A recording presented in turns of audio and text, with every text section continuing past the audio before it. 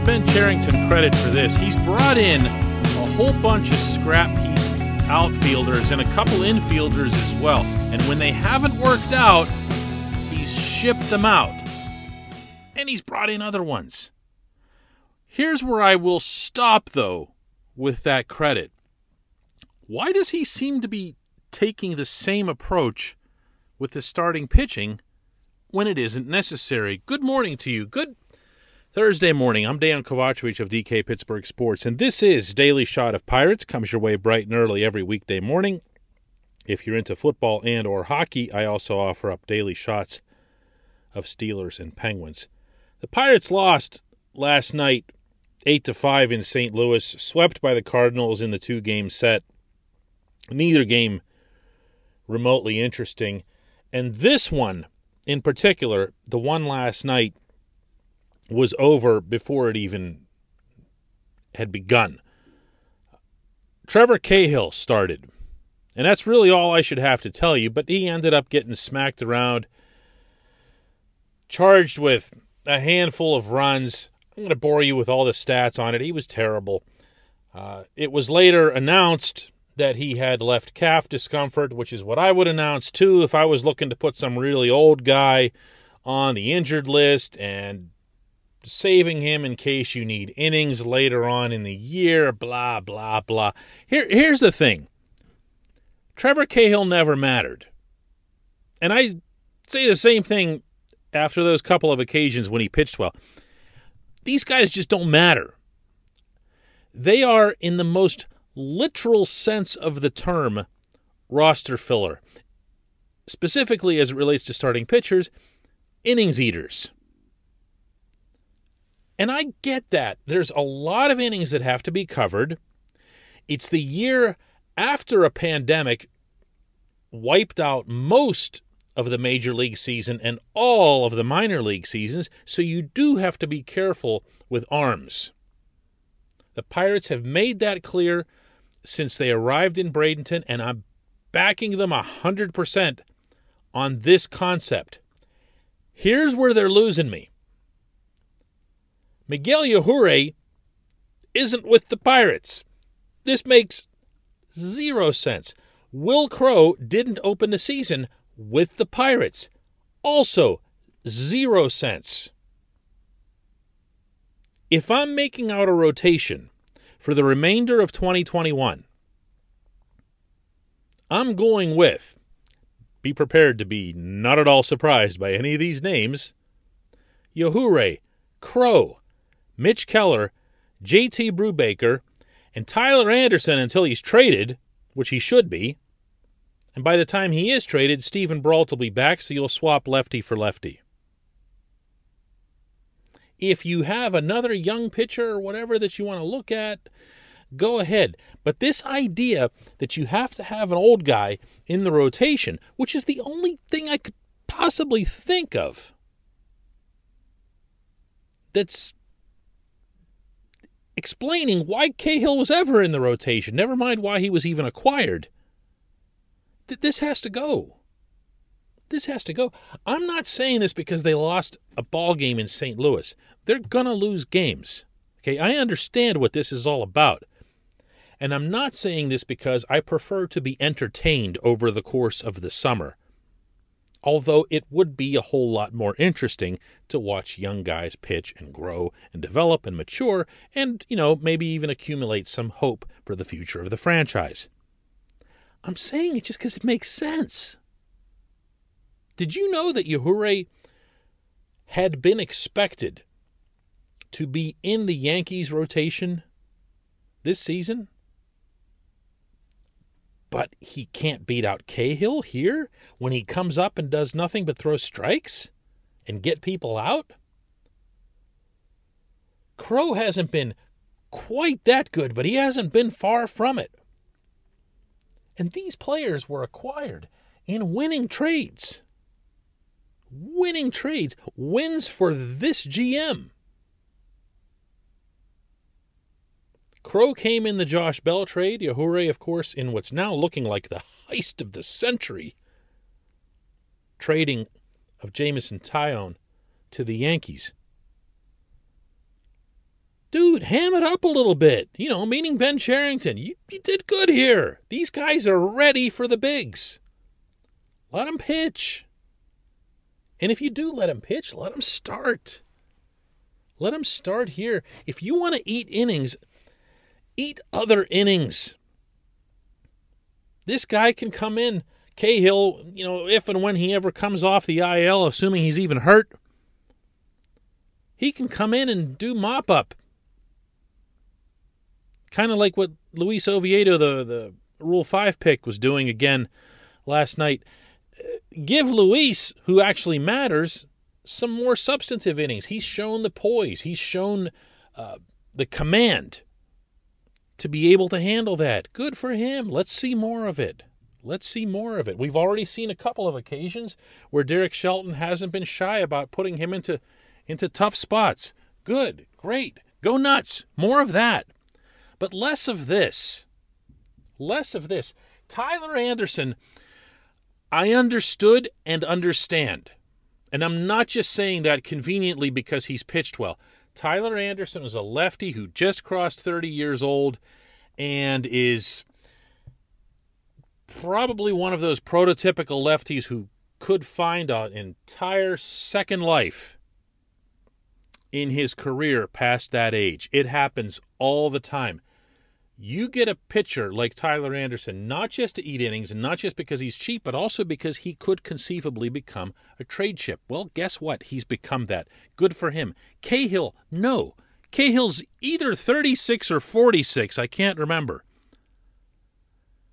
But he's throwing nothing but junk, slow junk, and whatever. Whether he's hurt or not, this just doesn't matter. It's silly. It's stupid. It has to end. It really does. I have so much faith in the broader plan that this front office has put together. I have further faith and growing faith in the on-field coaching staff led by Derek Shelton. We're starting to see guys get better. We're starting to see younger guys get better. What are you doing with this? It doesn't even make any sense. It doesn't even make any sense. When we come back, just one question.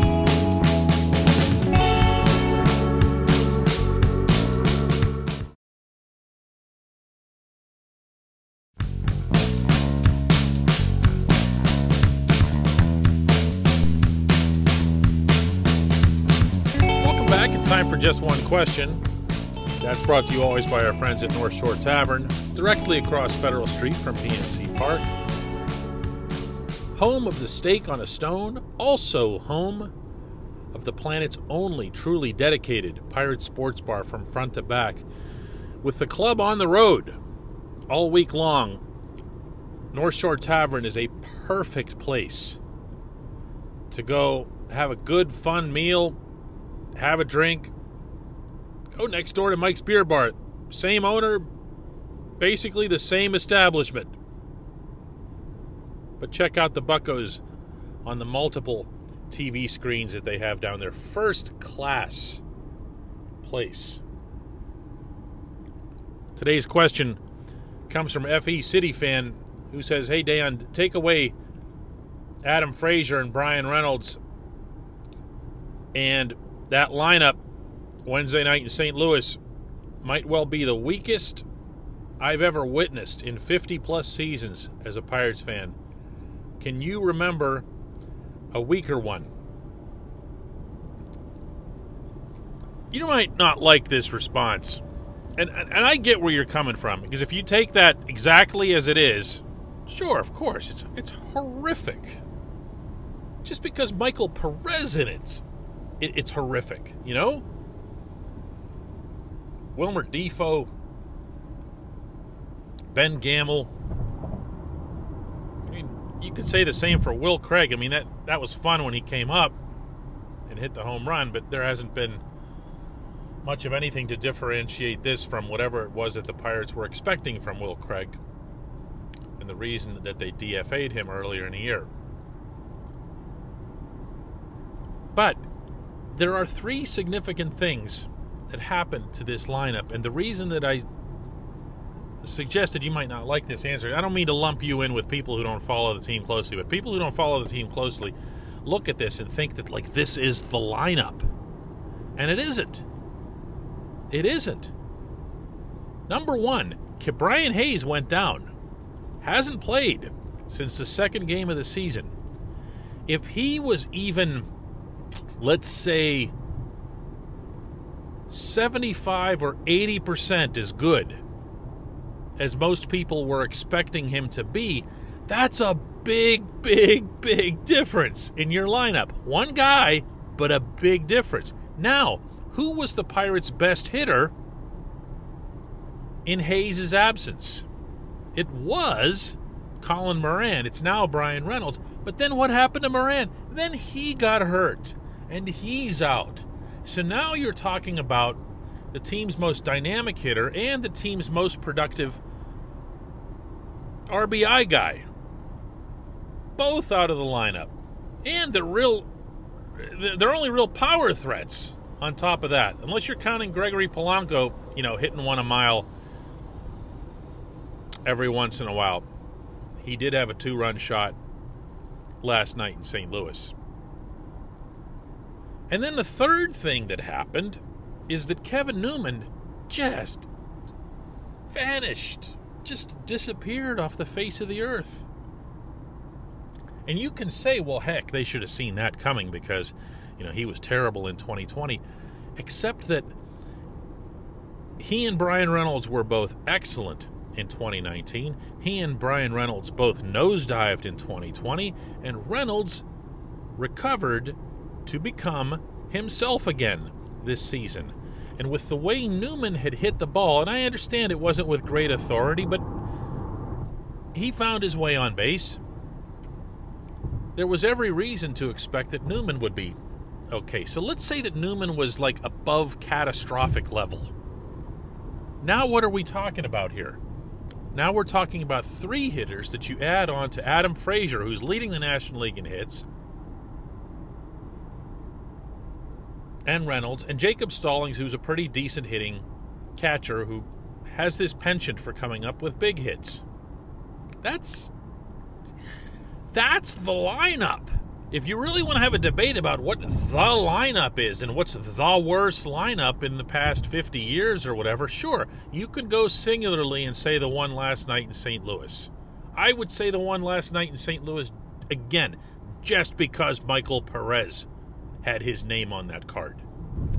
He's that terrible. But I'm sorry, the broader discussion is a lazy discussion. That team that I saw breaking out of Bradenton that went to Wrigley Field, that looked like a team that was going to at least be able to carry itself offensively. I don't think they were going to be contenders or anything ridiculous like that, but they weren't going to walk into every stadium with their chins down the way I'm sure they're doing now. It's just a different world. It's a different world when you lose pieces like that and you don't have the depth. And the Pirates absolutely don't have the depth, and you can go find Neil Huntington and Kyle Stark and wag a finger at them over it. Because there was nothing behind what's been amassed in Pittsburgh. And we're now seeing that on a nightly basis. I appreciate the question. It's good stuff. It's a good topic to bring up. That's why I said I'm not coming at you here. It's a general response to a general thing. We will have another Daily Shot of Pirates tomorrow.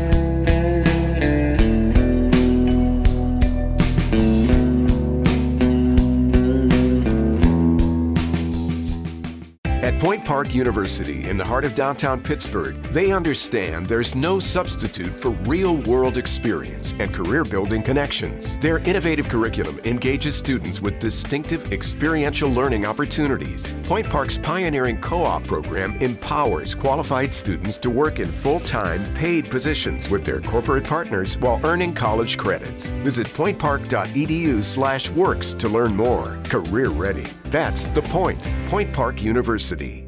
Your front door, your car, your gym locker, your gun. Safety is a habit. Learn more about how to keep guns safe and secure. Visit ProjectChildSafe.org.